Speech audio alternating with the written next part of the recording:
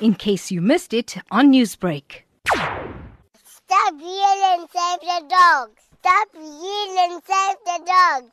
This little girl from Durban lends her voice to the global thousands speaking out against China's dog meat trade. The Yulin Dog Meat Festival is an actual celebration of the seemingly inhumane practices that go on there. Festival goers allegedly believe that consuming dogs brings good luck and health. Judy van der Westhuizen, founder of Ketani Animal Rescue, was among the small but dedicated group that gathered outside the Chinese embassy in Durban North. We've come to show our disappointment in the fact that the Chinese government has made no changes to their laws, their animal laws. Their animals don't have any rights.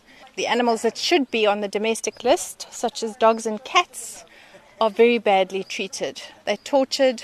It's horrific what happens. Similarly, Linda Saunders is from the NGO The Hidden Truth, a group that speaks out against dog fighting. Saunders has called on Chinese citizens to speak out against the festival. It's a crime against humanity what China is doing to these living, sentient, emotional beings. We take a stand against this. We don't want this practice introduced into South Africa. And we appeal to the people of China to please stop this horrific trade against innocent animals. It's the sheer brutality of the practices at the Yulin Dog Meat Festival that continue to horrify animal lovers.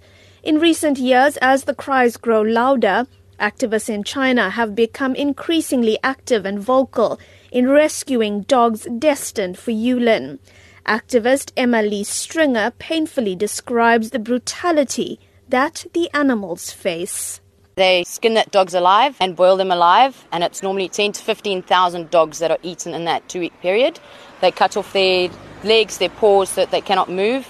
They tie them up and they put them in cages. Not just one dog per cage, they put 15 to 20 dogs per cage.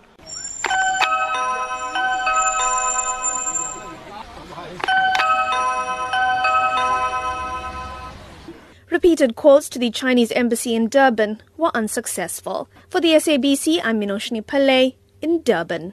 Newsbreak, Lotus FM, powered by SABC News.